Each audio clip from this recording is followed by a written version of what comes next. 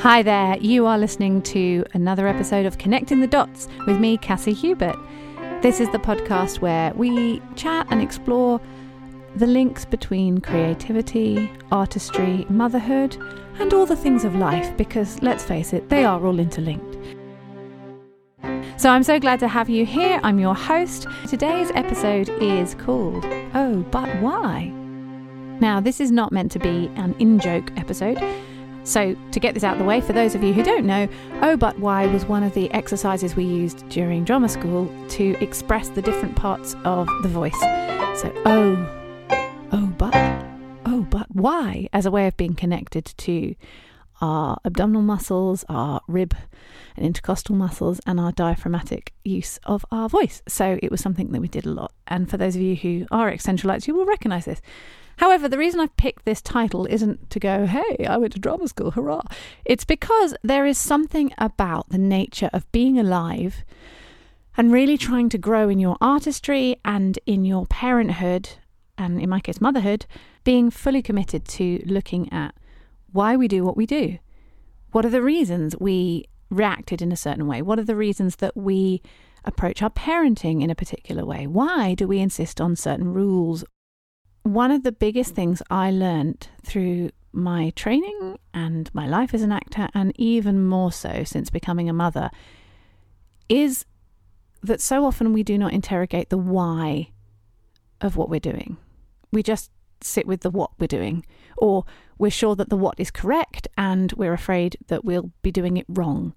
Now, there's so many things in that. For starters, wrong by whose standard? I mean, there's the general moral compass of wrong and, you know, not killing people, not hurting people, not abusing people. And this is very important. But there's deeper than that. You know, what wrong? What makes me a bad mum? What makes me a good mum? Where do I get my prize? And sadly, there is no prize other than children who are fully confident and comfortable being who they are, and with whom you get to share a relationship that is connected and engaged and full of love and respect, mutual respect. And that's got to be amazing. So why? Why do we do what we do? When you are working on a piece of creative work, whether that's a piece of writing, or you are making a podcast, or you are working on a part for a play or a song, it's really useful to ask yourself, why am I making this work? What is the driving force behind it? What am I trying to express, or what am I exploring in the process?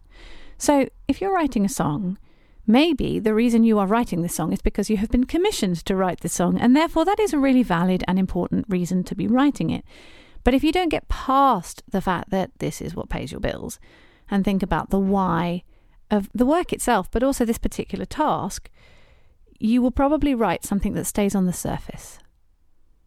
And it might serve. So like if you're writing a jingle, it doesn't have to be deep and meaningful, really. Although, funnily enough, the best jingles have an element of resonance that is more than just, oh yeah. But there is something about recognizing that even the simplest things can be done with integrity and heart. And while that might not be beautifully expressed on something as simple as, say, a jingle, if you are writing from a place of knowing where you are at, why you're making the choices you're making, what about the subject matter is really resonating with you and you want to draw out or explore, then it is going to have a bigger impact than if you just stayed vaguely on the surface.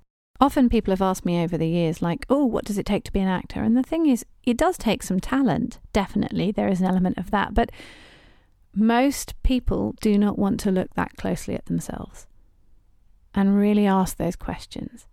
And what I think separates the really fantastic actors from the ones who are good and solid and from the ones who are not very good is, as Declan Donnellan put it, they're less blocked. And there's something about really being open to looking at the bits of you that you don't like very much, or the bits of you that are holding you back or getting in the way or getting you stuck. And most of us spend our lives not really wanting to engage with that because it's unknown territory. Or what if we find something we don't like? Or a bit like with grief, what if we go there and it just overwhelms us? There's something about knowing why you do what you do that makes you a better artist. Dealing with your personal baggage of why you always behave in a particular way in these moments, because looking at it and going, this reminds me of that, or I had a past trauma, or actually I was raised in such a way that I think this is wrong or this is right and the thing to go for, and therefore I haven't allowed myself to consider if there's another option.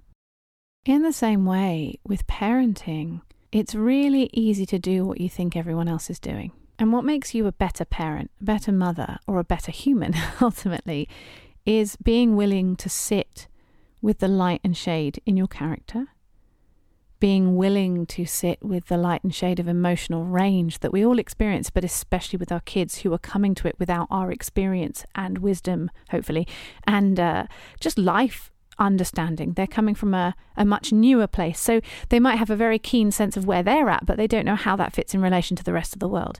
And that can be really hard to sit with and to be with. And if we don't ask why, we quickly shut down the conversation. What is it about that that's touching a nerve? Then we lose the opportunity for deeper connection. And I really think, it's partly why I've called this podcast Connecting the Dots, I really think that connection is everything. The better connected to ourselves and our souls we are, the better we understand ourselves, the more patience, the more compassion, the more eloquence we have in our daily lives, the gentler we can be with ourselves, and subsequently the kinder we can be to others, because we allow that to overflow. When we know how loved we are, that love just spurts out to everybody else as well. When we don't and we feel like there's a deficit, we grab whatever we've got, and we certainly aren't going to share. When we are comfortable, not necessarily with all the bits of ourselves, because I think that's going to be a lifetime's work, but we're comfortable enough with being in that horrible, messy in-between and trusting the process, then we make for more empathetic, more connected human beings and better parents and much better artists. Allowing yourself to go there is something that is scary. So doing it in a safe environment is really important, whether that's with trusted friends or spouse, or in the context of a workshop perhaps, or a training season where you are in safe hands with people who are more experienced at drawing this stuff out of you. Counselling is another really great environment, because we need to be able to look at ourselves closely and ask those whys. An example I had the other day was I was chatting to a friend. We were talking about how when your kids say they want something and you feel like you've already done them a favour by stepping out of your comfort zone a bit, and then it doesn't seem to be enough. Or I find this with my eldest, like I make dinner and I'm a good cook and I like cooking. I get very excited about food and I get bored, not easily, but I like variety, and so I will often change it up. But it gets frustrating when I've made some food and it's good, and maybe it's not my eldest's favourite. She's the most vocal, you see. The others don't really say. They just vote with their feet and walk off and eat bread, whereas she's much more courteous. And I find it very frustrating when I've made something and she's given me what she thinks I want to hear. And she said, "Oh yeah, it's great, Mummy, I like it. Are you sure?" Yeah, no, it's really good. And then she slows down and doesn't really eat it and starts kind of pushing it around. And I can guarantee that moments later she's going to tell me she doesn't want any more. Well, I can get really frustrated with that and not very kind or polite. And I'm really working on that, because the thing is, it triggers me. It triggers me feeling like my offerings aren't good enough, like she's rejecting me and my skills. And frankly, she should be grateful. And the thing is, there is so much more in us to go further than that. She's totally free to eat or not eat what she wants. Yeah, it's flipping annoying when you've made something and they don't want it, and it is disappointing. But do I need to take that on as a huge level of personal insult? No, I don't actually. And maybe I can look at what that's about. Is it feeling like I'm put upon to make the food, and therefore when I've worked really hard, why have people not accepted it and been delighted? And where is my prize? Where is my prize? When do I get my mum prize? And the thing is, if I was to completely continue ignoring this, I would just carry on behaving the same way. I would carry on reacting to her rather than responding. I would continue to use shame, however unintentionally, and, emotional blackmail to make her eat or to force it, and in those moments completely override her. Now she's listening to her body or her taste buds, or it's just not what she wants. Yes, that's annoying. Or I can try and find ways to lean into the relationship to build more connection. Ask her to try and express to me what she doesn't like, so that I'm clearer, because each one gives me a clarity on more of who she is. But I don't need to take it on. And yet, I think so often we can just go, well, you've just got to do it because I'm the mother, I'm the parent. Or, well, that's just how I feel. Or in a piece of work, well, this is just how I do things. Yes, maybe that is just how you do things. But if you want to make something that goes deeper, if you're not willing to pull back those layers and see what's there, you can't come to something with clarity the same. I remember when I was really excited about acting and I found this book called Desperate to Act by Anna Scher. And one of the things she'd quoted in there was the oracle at Delphi apparently had been inscribed, "Know thyself." And there is something about knowing who you are, because how can you come to a role of playing someone else if you don't know where you finish up and where the role takes over? Otherwise, you basically just play variations of yourself. Now, there is some mileage in that, and sometimes if you're cast similarly, there's a lot of similar groundwork. But what makes a part really fly is when we step into something outside of our comfort zone and discover something new. And that makes it much more electric. But with each moment that you step out, you take on something from what you've discovered. That doesn't mean if you're playing a miserable, homicidal maniac, that you then become a bit homicidal and maniacal yourself. Of course not. But there is something about recognizing sitting in their space where they're at, sitting in their shoes, sitting in their body. It's an incredible honor to sit in the body of another person. Obviously not actually, because that's weird. But there is a quality of allowing your body to let somebody else's story be told through it. And in the process, discovering something new that reveals more insight to the human condition and usually to ourselves. And in the same way, if what we want is connection with our kids, which frankly I think is the best thing to aim for, connection and respect, you have to give that out. You have to allow yourself to be seen. And if you don't know who you are, and we're never going to get it entirely, but if you don't know who you are, where your learned habits finish and you start, or vice versa, or why you behave a certain way, why you think the choice you're making about bedtimes is really important. Is it because it is really important? Or is it really important because it's always been that important because you think it's the only way forward, because that's what you've grown up learning or what everyone else around you tells you? If we want to grow in our relationships with our kids, we need to connect with them. And if we don't know who we are, how can we connect more deeply when connecting? And showing up means you need to be vulnerable and allow yourself to be seen and allow yourself to really see who is in front of you.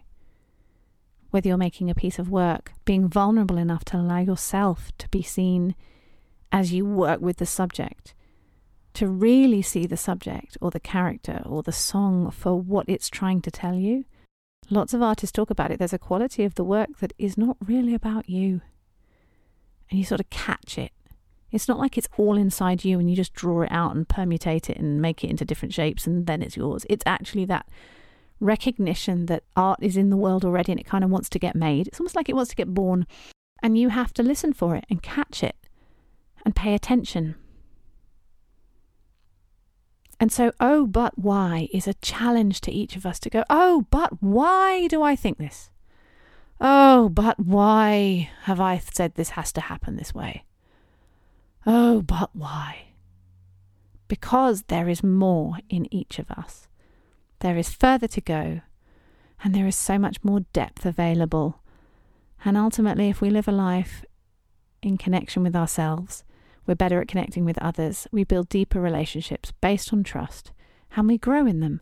And rather than getting smaller and under our control, the world gets bigger, and we find deeper and more freedom in ourselves and in our relationships. Our kids find more freedom. Our work has a greater freedom, a greater eloquence, and ultimately we enrich the world that we live in to a far greater level, which I think is worth pursuing. So if you have enjoyed today's episode, it would mean such a lot if you don't mind hopping over to Apple and leaving a review, or whatever platform you're listening on, because it enables other people to find it, and that is always hugely appreciated. If you would like to hear more of the thoughts I have, then you can sign up to my monthly email newsletter called Connect, Create and Resonate, where you will hear thoughts, ideas, all the links of things that I'm finding helpful for my personal creative journey, as well as you also get a monthly piece of original art and poetry to encourage you over the coming month. The link is in the show notes, so check it out there. You still have time. Sign up, and I really look forward to seeing you over there. Have a wonderful, wonderful week. Follow the joy. God bless.